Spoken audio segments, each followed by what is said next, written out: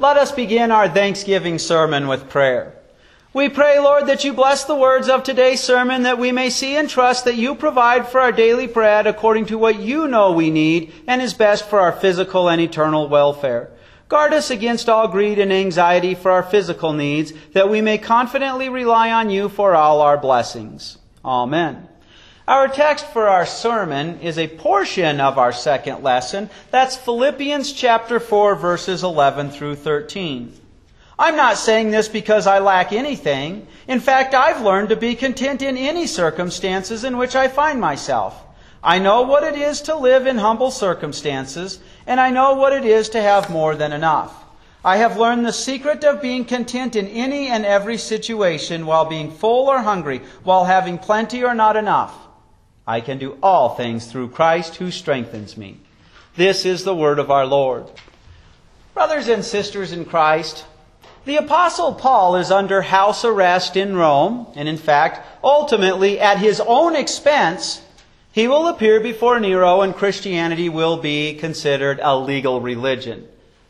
A handful of years later, he'll appear again and he'll be put to death and Christianity will be considered an outlawed religion. But for now, he's under house arrest at his own expense. In all those churches that he started, there was one, the congregation Philippi. This is Lydia. This is the jailer who the Apostle Paul had converted after him and Silas had spent the night in jail. They sent him a gift to help endure the financial expenses. And the Apostle Paul begins his letter to the Philippians right away saying, I'm so thankful for you. And he says, I'm thankful for the gift. But ever the Apostle, he feels like he needs to instruct them. Basically saying, the good news of salvation does not need our monetary offerings. That's a privilege from God. And so he, while he's writing to them, says, thank you so much for supporting the ministry I provide. Yet let me instruct you just for a second in pure thankfulness. There's no ounce of ingratitude. He says, I'm not speaking in accordance with need because I myself have learned to be content in whatever state I am in. And I sit back and I scratch my head because, the Apostle Paul, when he was in Philippi, he exorcises the demon out of that girl, and they get arrested, and they get beat, and they get thrown in jail. And all along the lines, all the Apostle Paul had to say was in Latin, Civis Romana sum. I am a Roman citizen. He didn't have to be beat. He didn't have to be thrown in jail. I'm a Roman citizen gave him the right to a fair trial. Why would he allow himself to be beat? Because he wanted the chance to go to prison and do evangelism with those inmates. The Lord blessed that and even gave him the jailer himself. Paul was content in any and every situation. And I have to admit to you, the song that my sinful nature sings is, I ain't ever satisfied. How can we be content in any situation? That is our sermon theme today. What is the secret in being content in any and every situation? You see, we have a problem. And the Apostle Paul, writing to the Romans in his letter, and in chapter 7, he talked about God's grace, and so should we sin? Is the law bad? And he says, certainly not. He says, if it wasn't for the law, I wouldn't know. And he doesn't pick the sin, what it's like to have another God. He doesn't pick commit adultery. He doesn't pick commit murder. He picks the sin, what it is to covet. You see, Jesus on the Sermon on the Mount, for example, tells us if we're angry at our brother, we're committing murder in our heart. But we know when we're grabbing a knife or something and going after somebody, we know we're doing wrong. But coveting, that's the one that we usually can get away with. It starts in our heart, and it usually stays in our heart. Oh, there are ways I can covet my neighbor's property and find out maybe he hasn't paid his land taxes, and through a series of legal loopholes, I can pay for those and eventually swindle his property from underneath him, and it's perfectly legal. But that law, that's right there in the heart, and it often tends to stay there. Now maybe you're thinking, well, I don't covet my neighbor's property. Besides, they got all those hound dogs that keep me up all night, and they don't paint their house or their fence. There's other ways that we can quickly fall from coveting into that sin. That's called keeping up with the Joneses. The Joneses are hard to keep up with. They have the four-wheeler, and then suddenly we think we got to have the same or a better four-wheeler. They get the nicer car, and suddenly we think we got to have the nicer car. That's one of the ways that we covet. And really what happens behind all that, if we follow it through, is we recognize someone has it better than me. And it often happens, somebody has the same job for a different company that we have, and we find out they get better benefits, or they're paid a couple bucks more an hour than we are, and we could be perfectly satisfied with our job until we find that out. Someone else has it better than me. And then we start thinking it could be better. I really think that's the hard thing when we have physical illnesses and terminal diseases like cancer, is we know it could be better. We usually don't think it could also be worse, do we? In fact, we often scream out for equality. And what equality often is if my neighbor has it better than me and I can't have it as good as them, then they shouldn't have it better than me. And we will gladly use the government or whatever we can to take away from them so that we're equal. Equality really is taking a blessing God has given to somebody else away from them. Now, equality can mean other things as well, but it amazes me how often when I hear for people to scream equality, when it comes to money and possessions or work, it's really just coveting. Now, God provides for our daily bread, and there are one of two ways in which we can mess that up too. God provides for our daily bread because He's established the natural laws, the scientific principles we call them today, that govern our universe. And the general way that God provides for us to get our daily bread is that we go to work and we earn a paycheck and then we buy our groceries and we prepare our meal, or some nights we go to a nice restaurant and pamper ourselves. There are two kinds of people who can misunderstand the way this is. And the first, we call them workaholics. They can forget that there's actually God behind the scenes, and they can work away as if there's no God providing for them, as if God cannot provide for them in other ways. Work harder, get more. And there's another way. This is the opposite end of the spectrum, and that's the person who knows God can do miracles. The person who's entitled, and they say, the Lord will provide, and they don't go to work. They expect God to make it magically appear on their table. And this is what happened when Jesus fed the 5,000 men. Remember, they counted the men. They didn't count the women and children. So there's probably at least 15,000 people fed that day. And they follow Him across the lake the next day and says, give me more food. They wanted that miracle bread. You go from the person who works as if there's no God, and that was mentioned in our first lesson in Deuteronomy. My work, the power of my hands provided for this. But God gave you the health. To the other person who says, God, you owe this to me, give it to me. I'm not willing to use my hand. And they miss that God uses those natural principles, but God also knows our daily needs and provides for us. So we can sin with overworking as if there's no God, and we can sin with underworking as if God doesn't work through natural means that He's created, as if He should just miraculously make things appear on our table. But that's not what the Apostle Paul's sin is at all. He's content. And how can we have that contentment? What's the secret to being content in every situation? Well, he says in verse 12, I know both how to be humbled and I know how to be in abundance. In every kind of condition and in all situations I've learned the secret both to be satisfied and to be hungry, both to be in abundance and to be in need. Before I reveal the secret, let's talk about what kind of secret it is not. Before Christ took on human flesh, after Alexander the Great had come along and taken the Greek philosophers and Greek reasoning, Western logic with him, and had conquered the Middle East, Eastern mysticism and Greek philosophy, Western logic, collided. And they came up with a religion known as Gnosticism. And Gnosticism was very engulfing. It taught the basic idea that all of creation is like an onion, and the outermost level is where you want to be, and that's where the true God and the great God is like. But in the very center, that's the carnal, that's the fleshy. So this kind of, the idea then is that the body's bad, and you've got to do the right things. Again, it's work righteousness. But in order to know those right things, you had to know the secret. You had to be part of a secret society. You had to know the right people, the right handshake, to get that knowledge. That's not the kind of secret that the Apostle Paul is talking about at all. In fact, That Eastern mysticism combined with Western philosophy shows itself in a different way today, and it's very cultic. It's come through the New Age. You may have heard of it, you may not. It's called the law of attraction. The logic behind it, which science can prove, is this. If you have a negative attitude about everything, you can eventually self-sabotage yourself. If I'm constantly negative towards people and being pouty, I don't have any friends, guess what? I'm going to start chasing all my friends away.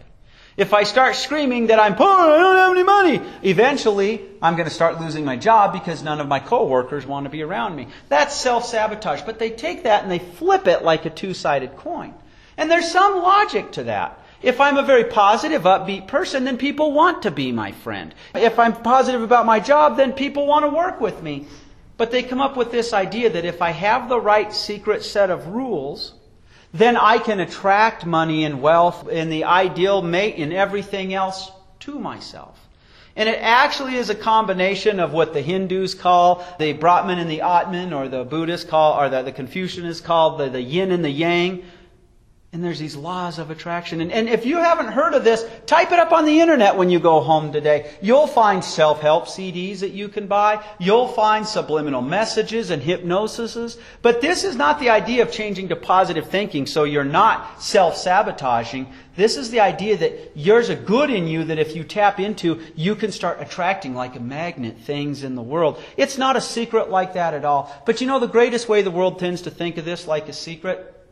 I became aware of when I was a teenager. My first job working at a fast food restaurant on school nights. On the weeknights, they would put me on a closing shift and I'd often get home at 1 o'clock at night. And needing to calm my brain down, I'd turn on the television and I became aware of what we now call the infomercial. There would always be somebody, are you poor and broke? You send your money into Tommy Woo, and Tommy Woo will tell you how I get rich and you'll get rich. Do you know how those people got rich? It wasn't through properties. It was through swindling people who were wanting to get rich. Their secret was no secret at all. They were shysters. This is not a secret that the Apostle Paul is talking about, like you got to know the secret handshake or the right people. It's a secret because it's abnormal to this world. It's a secret that is blatantly found in Scriptures and it's there. But if you don't have faith, you're going to miss it, even though it's the big elephant in the room. So let's get to the secret. That's verse 13. I can do all things through Christ who strengthens me. Now, allow me, you've often heard me say from this pulpit, we've got to pay attention to the Greek prepositions. And the Greek preposition used here is not at all through. It's that one only within the boundaries of. So let me give you my rough translation here. I have the power to do all things only within the boundaries of the one, that's Christ, who empowers me. That's the secret. I can't earn my salvation. Christ did that. You can't remove your sins, nor can I remove your sins. Christ did that. And now you and I have the power to tell somebody their sins are forgiven and the blood of Christ comes on them. Christ does it.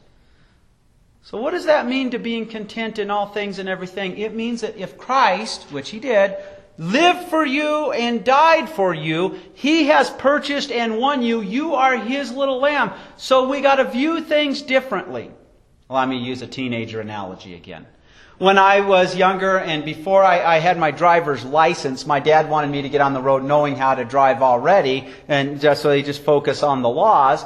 So he used to take me out to the 2 tracks outside of Rawlins, Wyoming, out in the desert there. And I noticed when I first started learning how to drive, you got to work the clutch, the gas, you got to shift gears and everything. But then you're trying to keep that vehicle on the road. You're trying to center it. And I naturally wanted to look right off the front end of that vehicle. But then there were so many other things to pay attention to. It was really bad. But I learned finally how to look in the distance and kind of use my peripheral vision. And then suddenly, once I got the hang of it, it became natural and easy to keep that vehicle centered.